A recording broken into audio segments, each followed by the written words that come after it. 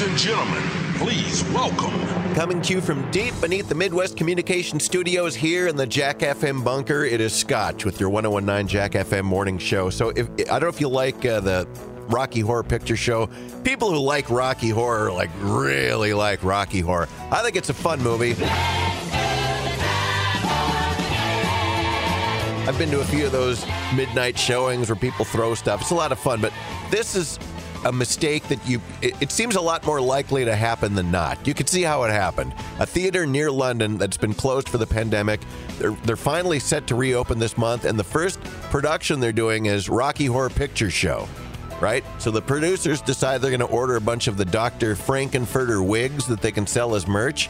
He's the main character that Tim Curry plays in the movie. That's a stupid name. But when the box arrived, they opened it up, and instead of wigs, they got hundreds of hot dogs. Hot dogs! That's very funny. It turns out that they used the same supplier to order lots of stuff, including food.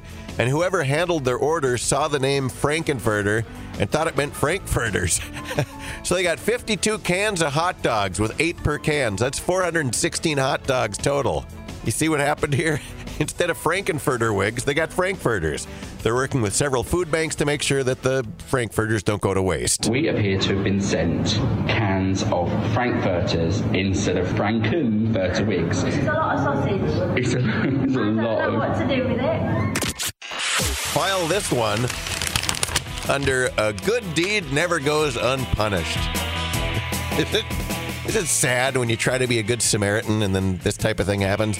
A nice 62-year-old woman in Cleveland, she was at her house last Wednesday and noticed a guy in his mid-30s sitting outside in his car. So it's really hot out. He's wearing a sweater, and she decides she's going to be nice and go offer him a bottle of water. Very thoughtful. So he goes, okay, follows her to her garage where the water was, and then after she handed him the water, she looked down and realized he had opened his pants and exposed himself. She asked him why he thought it was a good idea to pull his junk out, but he didn't answer and he just took off. It's not clear if cops have tracked him down yet, but it's just another in a long line of woman offers a guy a bottle of water on a hot day and he exposes himself stories. Ain't that a peach? You get it? I don't get it. Now, this is something you don't hear about every day. A guy standing on the top of an Escalade while going 85 miles per hour down a Detroit highway. Apparently, he was joyriding and wearing chains so he wouldn't fall off. This is Lonnie Webster, a guy that saw it happen. There's a guy on top of the car, and I was like, nah. He was doing about 85 because I was trying to play catch up. I done seen a lot of crazy things, but that one right there, definitely top 5. Don't try this at home. 85 miles an hour. Definitely dangerous, outrageous behavior. Do the people in your household settle into the exact same spots when you're at the kitchen table or you're watching TV or lounging around? Are they like Sheldon on Big Bang Theory where they got to have their exact same spot on the couch? A new survey says that 2/3 of Americans do have an official assigned seat in their homes. And most of those people say that they're very passionate about their spot. In fact, 55% would feel uncomfortable sitting anywhere else. Flight's taken. Can't sit here. I would think a lot of that is probably just routine, but 63% say they actually associate positive memories with particular areas or pieces of furniture. I can see it now, like 2052. I remember the pandemic of 2020 when I sat on my butt in that spot on the couch and watched thousands of hours of Netflix to the point where I didn't even know what month it was outside. Memories. Golden memories. Golden memories. Golden memories. Such memories. These numbers are backed up by another recent poll, where 63% of people said that when they eat dinner at home, they generally sit in the same place. Only 18% said they did not. 14% said they either don't have a table, what? Or they don't have anybody to eat with. Not to needle those poor folks, but even if you're alone, you can still have a spot where you always sit, right? You should at least have a table. Just balancing the plate on your lap while watching the South Park. Do what you gotta do. Can we change the subject, please? Why, what's wrong with the subject? This is a bad subject? I've seen some weird trends, but this is like one of the weirdest. Remember we were talking about this last week? Mila Kunis and Ashton Kutcher, they talked about how they wait until their children are visibly dirty before actually bathing them. When I was young, we had to take baths on a regular basis. And then Dak Shepard and Kristen Bell talked about waiting till their kids actually smell. Well, a new survey shows that 63% of parents will wait until their kids actually start to smell to bathe them. Frankly, his personal hygiene is becoming a cause for concern. He's the smelly kid in class? I let him become the smelly kid in class? What the hell's the matter with me? Oh, yes, I've had some smelly ones before. But your son is by far the smelliest. You don't want your kid to be the smelly one. Numbers also show that 69% of parents with kids under 10 say they bathe their kids more than they bathe themselves. Well, there you go. There's your problem. You got smelly parents with smelly children. Are you a shoe person? I'm not like a shoe guy. I mean, I like shoes, but I don't like shoes. There are people that are really into buying whatever the latest athletic shoe is. Adidas releasing a shoe inspired by the Simpsons' next-door neighbor, Ned Flanders. Oakley-dokley-doo. That's pretty sweet, right? And it's really cool. The colors actually match his outfit, which is a green sweater over a pink-collared shirt and khaki pants, which I'm sure if you watch The Simpsons, you know what Ned Flanders looks like. Well, the sneakers are olive green on the sides with brown suede detail and then pink ankle lining. So it looks like Ned's sweater. Each pair comes in a box with an image of Ned holding up a left-hander's rule sign, which references the season 3 episode when Flanders failed, or that one he had the leftorium. A pair cost about $130. They go on sale October 3rd, which is the 30th anniversary of the episode. The Simpsons Adidas Ned Flanders shoes. Pretty cool. I could see wearing these. Oakley-dokley-doo. Hens love roosters, geese love ganders, everyone else loves Ned Flanders. Stupid! You're so stupid! You got a feel for the cops on this one because they had to wrestle this guy to the ground and then be in a car with him. You go, what are you talking about? I'm warning you, there's a skunk story. Aha! Skunk sounds pure. Skunk story ahead. 37-year-old Michael Ring was out causing trouble in Madison, Wisconsin on Monday night.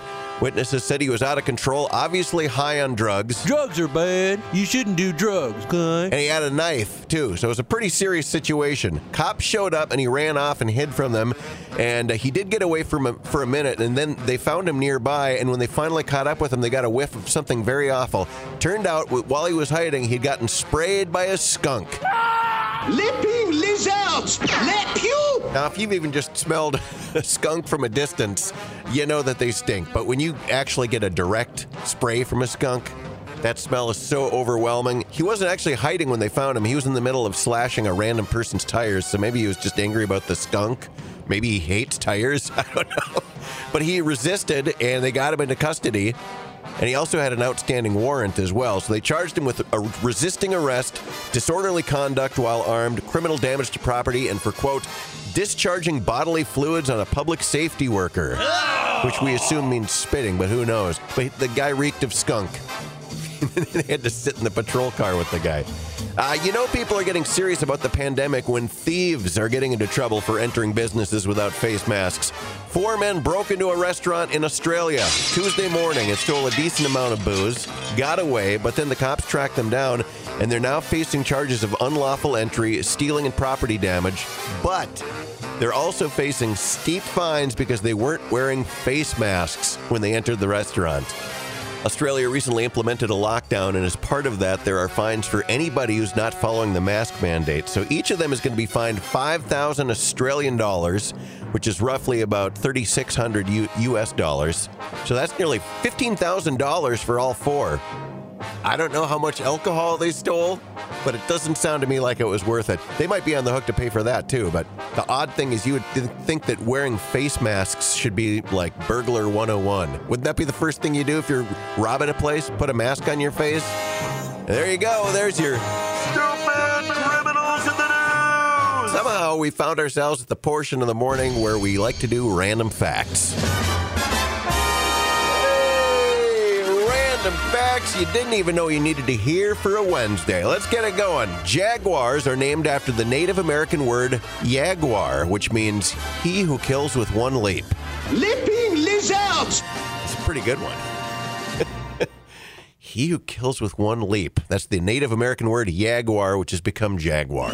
Other random facts. The U.S. capital city without a McDonald's. Oh, the only U.S. capital city without a McDonald's is Montpelier, Vermont.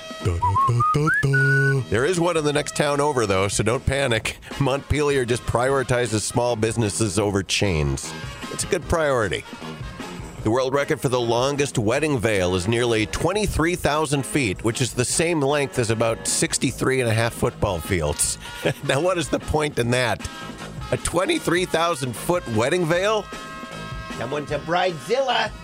The folds in chef's hats can signify their level of experience. The origins of that date back to when a chef would have 100 pleats in his hat, which would signify the 100 ways that he knew how to prepare eggs. I knew that. That's good stuff. What else you got? Finally, the hashtag symbol is technically called an octothorpe. The octo prefix refers to the 8 points, but the thorpe is a mystery. One theory claims that it comes from an Old English word for village because it looks like a village surrounded by 8 fields. Octothorpe. Used to call that a pound sign back in the day. Now it's hashtag and octothorpe. And now you know the rest of the story. And there's your random facts you didn't even know you needed to hear for a Wednesday, right here on 101.9 Jack FM.